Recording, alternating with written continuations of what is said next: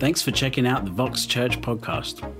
We are so honored to have you join us, and we hope this message speaks to you in a powerful way. Learn more about Vox Church by visiting us online at voxchurch.org. Enjoy the message. Praise Jesus today. Come on. Woo! You made it to church. God bless you. All across Connecticut, Massachusetts, gathering in living rooms and family rooms and bedrooms and all the various ways you're watching this. You might be watching this on your phone while you drive. I hope not, but God bless you and welcome to Vox Church. If you're new to Vox, my name is Justin. I'm the lead pastor here. And for all of our Vox family, all across the region and beyond, we love you. God bless you. I hope that you had a good week. I know that these are challenging times we are living in. And we're praying for you. We're standing with you, believing God for your health, for your safety, for your strength. We're in a teaching series called More Than Alive. And if you're with your family member, with your friend, look them in the eye and say, God has called you to live more than alive. Come on, tell them today, God has called you to live more than alive. You might say, Justin, I feel a little funny doing that. Listen, this is the way we keep our hearts set on Jesus in this time. And so this is part 2. If you were with us last week, we talked about the power of God thriving through our testimony, right? Through our story. And we heard some powerful stories, some powerful testimonies. I hope those encouraged your heart. Some exciting stuff coming up. Church, December 4th, we are releasing an album called More Than Alive. So stay tuned for that on Spotify, iTunes, everything else. Vox will be putting out an album. That's exciting. And then December 13th, turn to the person next to you and tell them December 13th. December 13th, we don't know if it's going to be in person or if it's going to be just online, whatever it's going to be. But that's an important day for us as a family. That's Vision Sunday for our church, Vision Sunday. And that's the day that we receive our end of year offering. And if you've been with Vox any length of time, you know that every year we end the year by giving our best, by giving what we can for the mission of Jesus to move forward and trusting God in faith. And you know, this is a crazy year financially, organizationally. This is a crazy year in so many ways. And I feel like, there's never been a better time for us to trust Jesus and express our faith through an act of generosity. So I really am excited about December 13th. And of course, that looks different for each of us. But I encourage you, begin praying. Begin praying and ask the Holy Spirit, Lord, how would you have me end this year with a radical act of generosity towards the family and the mission of Jesus? 2 Kings chapter 4. If you have a Bible, you can go there.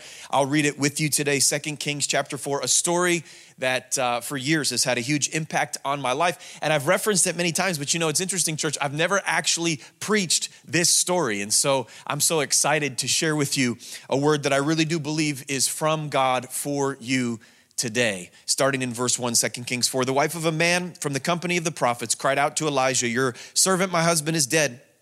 And you know that he revered the Lord, but now, everybody say, but now, circumstances change. Things look different than you expected. But now his creditor is coming to take my 2 boys as his slave. Elisha replied to her, how can I help you? Tell me, what do you have in your house? What do you have in your house? Your servant has nothing there at all, she said, except a small jar of olive oil. Elisha said, go around and ask all your neighbors for empty jars. Don't ask for just a few. Then go inside and shut the door behind you and your sons. Pour oil into the jars as each is filled and put it to one side. She left him and shut the door behind her and her sons, and they brought the jars to her, and she kept pouring. When all the jars were full, she said to her son, bring me another one. And he replied, there is not a jar left. And then the oil stopped flowing. She went and told the man of God, and he said, go sell the oil and pay your debts. You and your sons can live on what is left. This is God's word for us today. If you want to jot down the title of the sermon, you can say it to your friend, to your spouse, to whoever you're with today. And if you're not with anybody, you're just watching this by yourself, you can just say it out loud to God. The title of the sermon is Set It in Motion. Set it in motion. Go ahead and say it out loud. Set it in motion. Set it in motion. Would you pray with me, church, as we set it in motion today? Father, I thank you for your word. I thank you for the power of the Holy Spirit that I can sense even right now as we gather in this unique form, in this unique time. I pray that the Holy Spirit of God would meet my friend in their living room right now as they sit on their couch, that you'd meet every single one of us in the way that we need to be met by you. In Jesus' name we pray. Everybody said, amen, amen, amen. I wonder, have you been sitting too much? Come on, wherever you are, just raise your hand if you've been sitting quite a bit these days. I know for me, they've been long days of Zoom meetings and computer time more than I'm used to. I've been sitting a lot recently. I just had a day a couple days ago where I had meetings all day on Zoom, and I remember I spent my morning watching the sun come up in my office at my house, just worshiping Jesus at my desk, and then literally I sat there all day and I watched the sun go down. And by the time I left that office in my house, my little office, my home office, the sun had gone down. The average American office worker spends about 13 to 15 hours a day sitting. You know, the body was never meant to sit that much. All kinds of bad things happen to your physical frame when you sit. Your bones get weaker. Your organs stop operating the way that they're supposed to. Every system starts to slowly break down as a human body sits for extended amounts of time. And this is not just true of the human body. This is true of virtually everything on the earth. The earth itself is on a rotation. It is moving right now. And if the earth were to stop moving, it would cease to be able to have life on it. Rivers have to move, right? And if a river gets jammed, if a river becomes stagnant, it becomes an incubator for bacteria and parasites, right? And so everything has to move. This is the way that God created the world. And it's true for your body. It's true for a river. It's true for the planet. And it's true for your faith. It's true for your faith that the Christian life was never meant to be lived sitting down. That's not the way it works. Faith stops breathing when it stops moving. Love stops growing when it stops moving. And just as the physical body breaks down when it remains still, so also the spiritual man cannot thrive unless you set it in motion. Come on, turn to that person next to you and tell them, set it in motion. This is the call of God. And I fear that right now, you know, especially as the weather changes and it gets a little colder and we're in lockdown and, you know, the possibility of increased limitations on our travel, increased limitations on who we can see and the size of groups and all the different things that we're dealing with, it is so easy in this time for our faith to get stagnant. It's so easy in this time for our spiritual man to stop moving. So I want you today to hear the word of the Lord. It's not your wife's job. It's not your friend's job. It is your job. Set it in motion. Set it in motion. And so in this text today, we meet a woman who has gone through a terrible loss and her losses have compounded, right? In the story, we're told that she's a widow. Her husband has recently died. But it's not just the loss of her husband that she's dealing with. She's also dealing with a financial crisis. She has debts from her husband's death or for whatever it might be. And now those creditors are coming for her.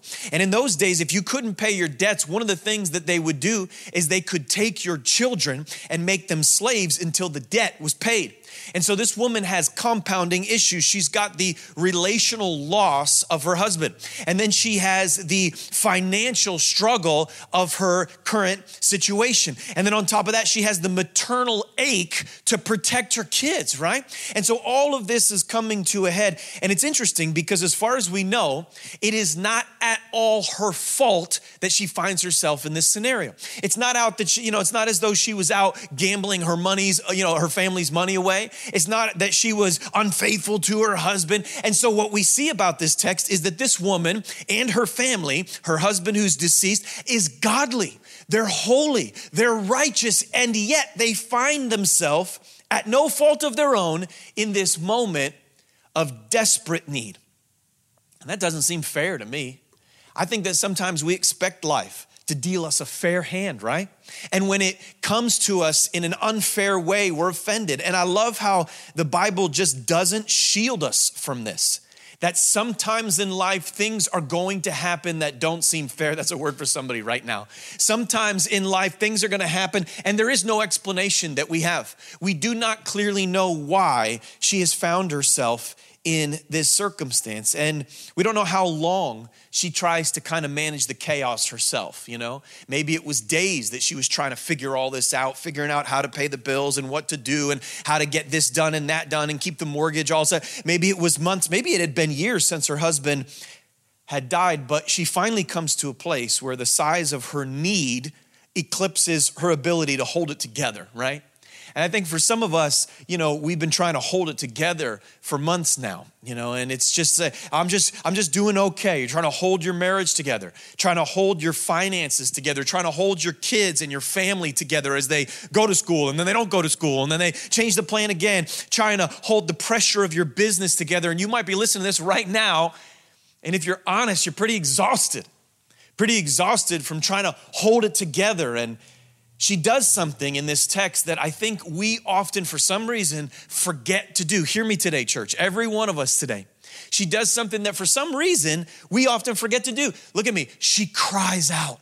She cries out. Now, in this context, she cries out to the prophet, who is the representation of God. And I love the word in the Hebrew that is used for this phrase, that she cries out, because it literally means that she shrieked. This was not a beautiful cry. This was an ugly cry. This was an uncomfortable cry. This was a cry that everybody around was like, oh, dang, what's going on with that lady? Like, she was outrageous in her attempt to get Elijah's attention. And I think for some reason in our lives, many of us have a propensity to cry out to our friends, to complain to our coworkers, to even cry out on social media and say this and that, but we fail to stop and turn our attention to the only one that can ultimately meet our need and cry out to God. Look at that person you're sitting next to and tell them, cry out to God. Cry out to God. We forget the promise that is aimed at those who cry out to God. Look at it with me in Psalm 34. It says, the righteous cry out and the Lord hears them. Come on, somebody say amen. The Lord hears them. He delivers them from all their troubles. I'm talking to you right now. That is a word from heaven. If you will cry out to the Lord, he will hear you and he'll deliver you from all your troubles. Do you believe that? Do you believe that? I know that there's some of us that if I got to just hang out with you right now, I would ask, how are you doing? And you'd say something like, oh, I'm fine. Under the circumstances, I'm fine. And I just have to be honest with you. Are you okay living your life fine? Is that God's best for you? Remember, we're in a teaching series called More Than Alive. Jesus said, I've come to bring you life and life more abundantly. Is the best that God has for you to be fine? My marriage is fine. My finances are fine. My future is fine. My job is fine. Is that it? No, friend, God has called you to thrive. God has called you to overcome. But if you're ever going to live more than alive, you have to realize that the greatest hindrance to God's fullness is the problem you're willing to tolerate. And see, this woman came to a place where she was just not willing to tolerate it anymore. And I know there's some of us that can hear me right now that if you're honest, you've stopped praying for that miracle. You've stopped believing for that dream. You've become content to just tolerate brokenness, insufficiency, and lack. Look at me today. It's time to cry out to the Lord. It's time to aim your full attention upon him. And that's what this widow does. She cries out. She cries out. And Elisha responds with kind of a strange request. He says, well, what do you have in your house? That's the first thing he asks her. He says, what do you have in your house? What do you have in your house? And she looks at him and she says, nothing. I have nothing in my house, which is, I think, more a description of her perspective than it is a reality of her life, right? Because, I think about that. I'm like, nothing? Like, you don't have a couch? You don't have a doorknob? You don't have a mirror? You have nothing in your, are you sure? Is it completely, you have floors, right? Like, I know I'm taking it very literally, but she says, I have nothing. Now, how can she say that? Why would she say that? I think she says that because her problem's gotten so big, the debt she owes, the grief she's experienced, all the problems she has. Her problem's gotten so big that it has fully taken over her view, where all she can see now is the problem. She can no longer see the blessings, the opportunities, or the favor in her life. And I think that for some of us, hear me today, that's exactly where you find yourself. You find yourself in a circumstance where the problem's gotten so big, it's all you think about, it's all you worry about, it's all you plan for, and you've lost sight of some of the blessings in your life because the problem's just gotten so big. Has that ever happened to you where it just gets so big? I remember just recently I was with someone who's been in a real battle with addiction. And I knocked on their door one day to check on them. And they've been just battling drug addiction. And when they opened the door, they were just an absolute mess. They were literally wrapped in a blanket, just looked terrible, their hair all crazy. I said, could I come in? And so they let me in. And as I walked around their house, I mean, food was out on the ground. You know, the house was a complete mess. Their cat was just kind of running around uncared for. And I just realized, listen, their problem of addiction has gotten so big that it has completely eclipsed everything else in life. They can't even take out the trash because everything in life is being consumed by that one problem. And I think some of us, that's the way we've been viewing the world. Just a few weeks ago, my son Noah broke his arm on a trampoline. And you know, the first couple days with the cast on, he was like, Dad, my life, I have nothing I can do, because he's a real active kid. He loves to play sports. And I'm like, no, you can't do that. You can't do that. You can't do that. And finally it got to the point he was like, well, I can't even do any chores because of my broken arm, right? Like it had eclipsed. And I was like, no, friend, let me tell you, there's more to life. You can continue to do your chores. It's going to be all right. But when a problem gets big in our life, when it expands in our perspective, it's easy to develop what I've called before a scarcity mentality. Come on, I'm talking to you today. A scarcity mentality says, I have a limited supply. I have to cling to what I have. I have to hold on. I can't trust. I only have to survive. And a scarcity mentality will eventually drive us into loneliness. It'll eventually drive us into greater lack. And you can't overcome that scarcity mindset by having enough money in the bank. I know people with tons of money in the bank, but they still think with a scarcity mentality. You can't overcome it with enough friends in your life. I know people who are surrounded by friends, but they still think with a scarcity mentality. The only way that you can truly overcome a scarcity mentality is the revelation of a God who is good. The revelation that God has a purpose for you, that he has a plan for you. The revelation of the gospel, that he came, that he loves you, that he's for you, that he would die in your place, rise from the dead, and that his power is available right now. Friend, I believe that even in this moment, as I'm preaching to you in your house, in your car, wherever you're listening to this, God wants to break off that scarcity mentality and begin to give you a revelation that he is in fact for you, that he is going to provide for you, and that he always has a jar of oil in the house. Elisha says, what do you have? She says, nothing. And then she says, I guess I do have this little jar of oil, right? At first, it doesn't look like enough. But what you have to understand is that miracles always start when you trust God with the little that you have. You look at all through the Bible and we see this as a cadence in scripture, right? Moses stands before God in the burning bush and he says, I can't deliver these people out of Egypt. And God says something strange. He says, Moses, what do you have? And he goes, nothing. I just have this staff. And God says, that's fine. That'll do. I'll deliver a nation with a stick. That sounds good because that's what you have, right? And you know the story of David. He goes to fight Goliath and he faces this great warrior and he tries to put on Saul's armor and use Saul's sword, but it doesn't fit him. So finally he decides not to trust in what he doesn't have, which is the repertoire of a warrior, but instead to trust in what he does have, which is a sling. And God says, that's fine. I'll deliver a nation with a sling. He uses what he had, right?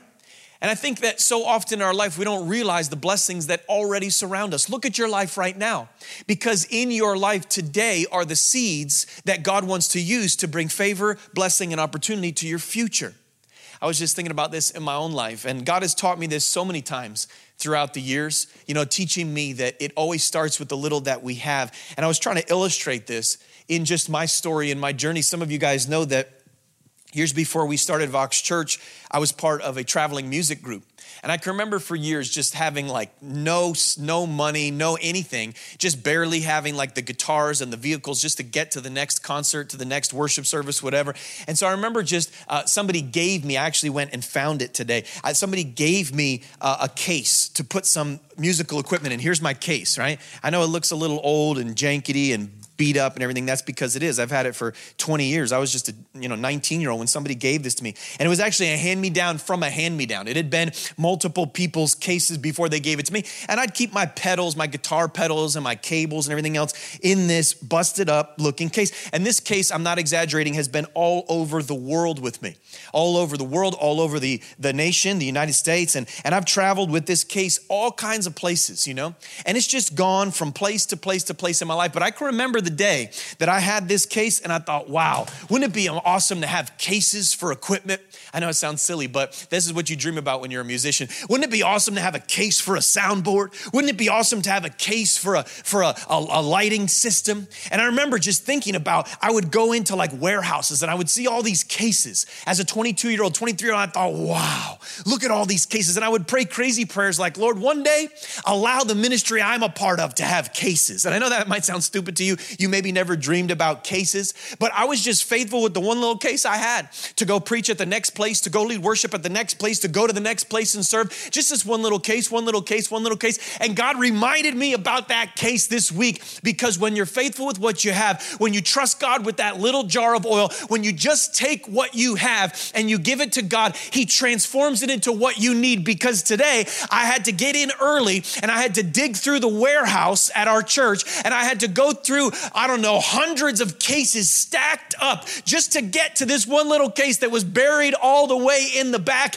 And it was reminding me as I was 15 feet up in the air balancing on cases to get to that one case that had so much history for me, reminding me that now here we are in 9 locations with more cases than I could ever have imagined, having all kinds of, musical equipment and opportunities. And here it started just with that little case, that little jar. Friend, God's got something for you. And if you would just be faithful with it and stop overlooking the blessing that you have, you'd realize that that little blessing you have is a seed to your destiny. And if you want to live more than alive, jot this thought down, you got to realize God hides divine opportunity in supposed insufficiency. He hides divine, come on, turn to the person next to you and say, oh, that's good. He hides divine opportunity in supposed insufficiency. What looks like not enough can actually become more than enough. But something had to happen in the life of this widow for the oil to be multiplied. I want to show it to you. Look at verse 3. This is awesome. I've studied this text so many times. I've never seen it like this. Look at verse 3. It says, Elijah said, go around and ask all your neighbors for empty jars. Don't ask for just a few. Then go inside and shut the door behind you and your sons. Pour oil into all the jars. And as each is filled, put it to one side. Pour oil. Pour oil. Come on, look at that person next to you and say, set it in motion. Set it in motion. Now, it's interesting that this was not a jar of pickles. It was not a jar of ketchup. It was a jar of oil, okay? It was a jar of oil. And oil in the Bible represents the Holy Spirit. And what God is doing in this story is He's using the picture of this woman and her need to teach us a much deeper truth. He's revealing a secret of supernatural abundance, that one of the greatest mysteries in all of Scripture, maybe the greatest mystery in all of Scripture, is that in the house of every believer, God does put a jar of oil. What does that mean? It means that inside the heart of every Christian, God places His living Spirit. Now, I know that you've probably heard that if you've been in church for any length of time, but friend, I need you to hear it again today, because God wants to speak it to you in power and allow that truth to now reinform your current situation. That inside of you right now is the power that crafted the cosmos. That on the inside of you now, the living God dwells. You are the temple of the Holy Spirit. The Apostle Paul said it like this: I pray that you would see with the eyes of your heart the incomparably great power toward us who believe. You have a power inside of you from heaven that is far more than you could ever imagine or ever need. And so you might be here listening to me today. You say, Justin, I can't even pay my bills. I can't pay my bills right now. Or Justin, I can't raise my kids. They are crazy. I'm losing my mind. I can't fix my marriage. The problems are so systemic. I don't know how to change it. I can't stop my thoughts. I keep having crazy thoughts and I keep going back to them again. I can't change my circumstance. I can't do it. I'm not enough. And here, friend, you need to hear me. You're right. You are absolutely right. You are not enough and you can't fix it. You can't. And that's why Elijah told the widow to gather empty jars.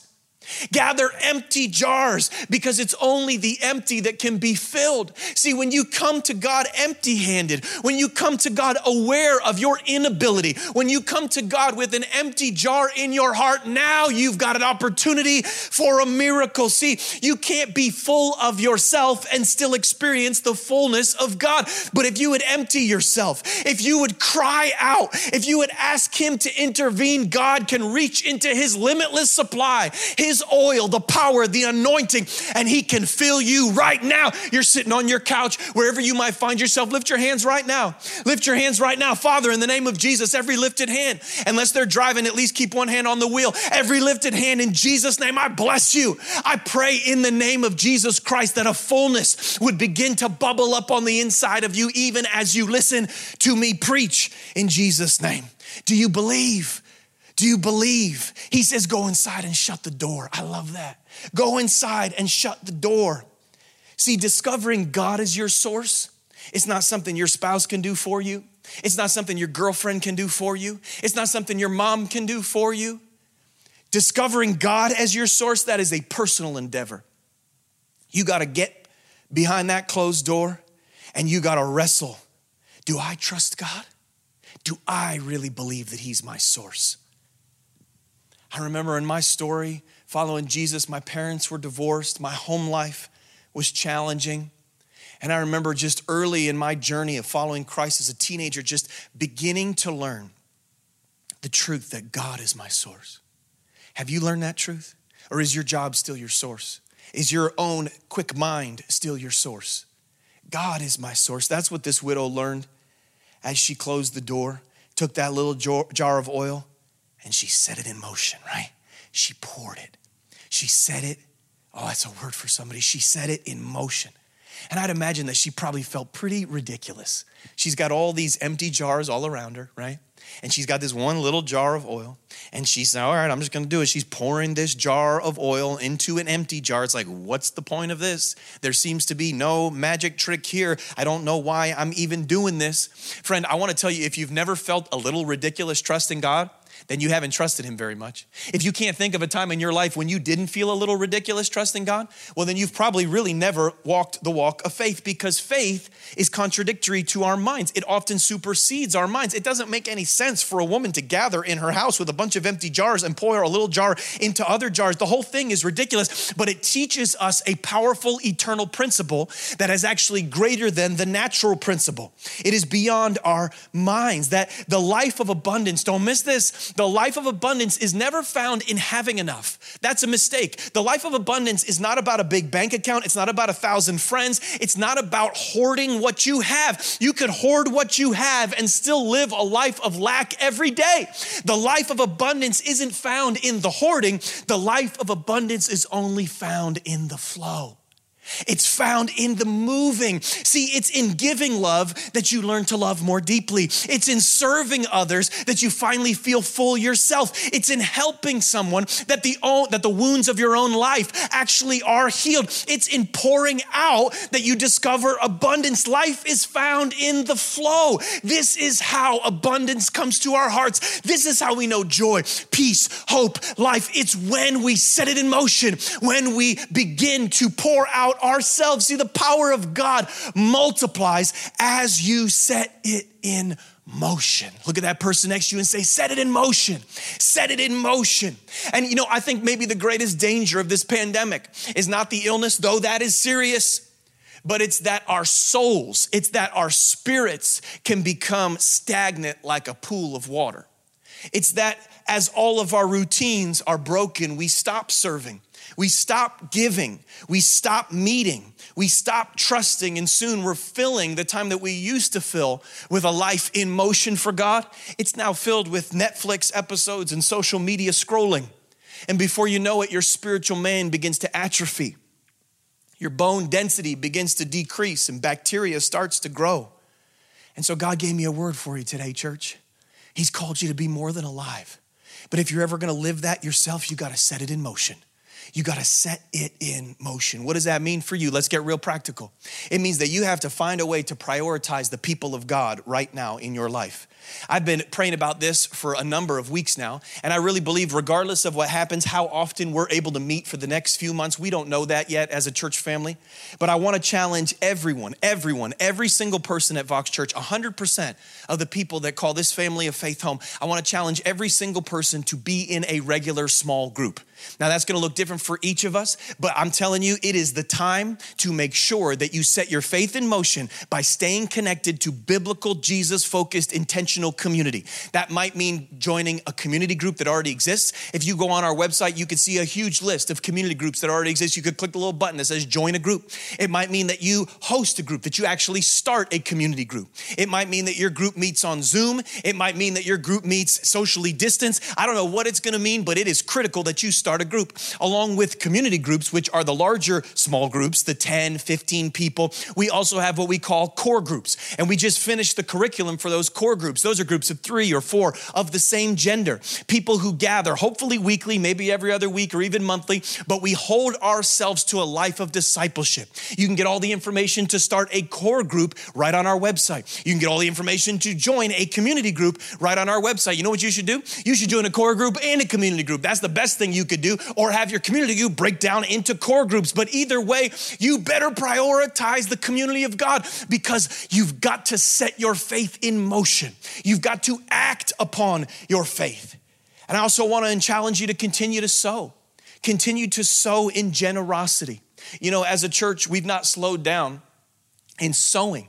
You may have already heard this, but just in the last few months, Vox has given over $200,000 away to COVID relief efforts all across Connecticut and Massachusetts. Right now, we're collecting thousands of canned goods, so that we can serve people who have a real need for food in this season of Thanksgiving. And so all these natural things, you know, are so important. But our minds will tell us, well, Justin, if I had more to give, I would give. I would give online to Vox Church if I had more. I would invest financially in the kingdom of God if I had more. Friend, that's a broken way of thinking. That's actually the opposite of the kingdom.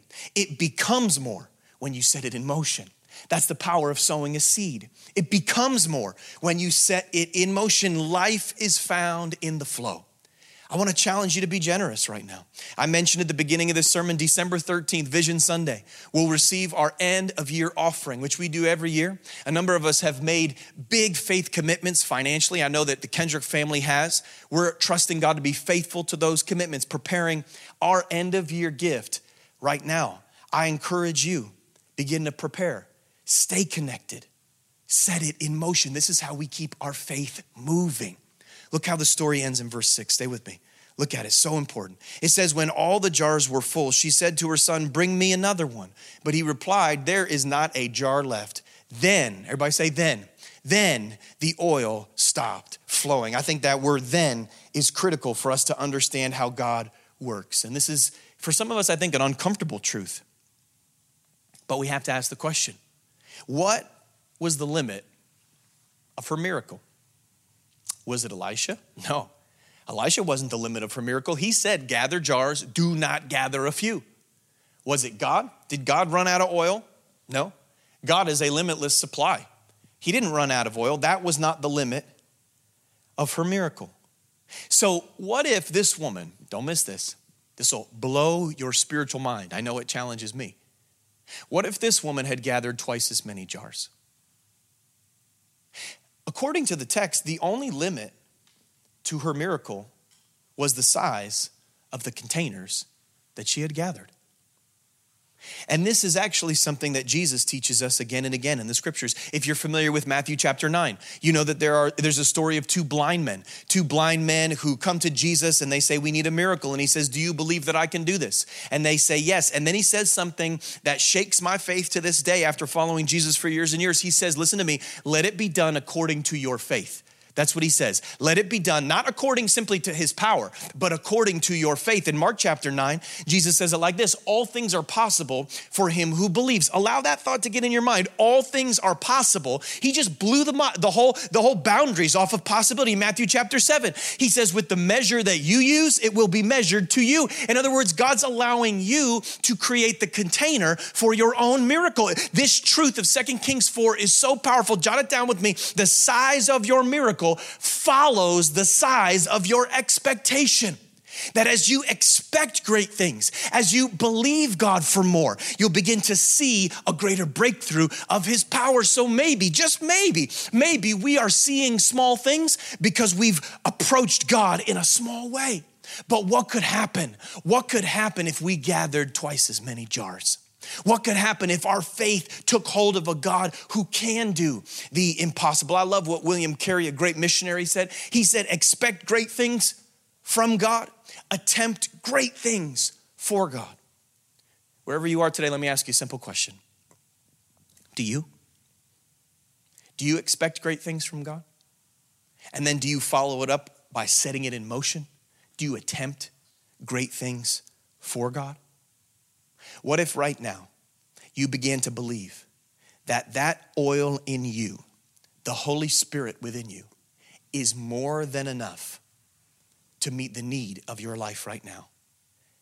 And all it's going to take is for you to set it in motion. Set it in motion. You know what I believe, church? I know this sounds crazy. I believe that we are in a season of exponential growth right now.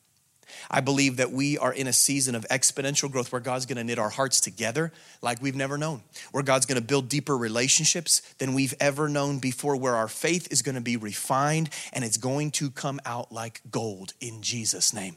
Count it all joy, brothers, when you fall into various trials, because the testing of your faith, it produces in you steadfastness and endurance. Wherever you are right now, in your living room, in your bedroom, would you stand with me? Go ahead, stand to your feet right now. I just encourage you, take this moment, stand to your feet. I want to pray for you. I want to pray for you, and I believe that God wants to minister to you right now through this screen. Because you might be listening to my voice today, and you find yourself in a place of legitimate deficit. And you say, Justin, I look at my life, and there's a financial deficit. There's a relational deficit. There is a personal, emotional deficit. And I'm battling these thoughts. I'm battling these feelings. I need a touch from God. I want to encourage you, come just like this woman came with empty vessels. Come with a cry aimed at heaven. Pour out your heart to him, and he will pour out his Spirit on you. Would you close your eyes? I want to pray for you right now. Let me pray for you right now. Father, in the name of Jesus, I pray for any part of our faith that has become stagnant. I pray for every single brother and sister that can hear my voice right now. And I thank you that the power of the Holy Spirit can move right through this screen right now in Jesus' name. And I pray a supernatural injection of the Holy Spirit and power.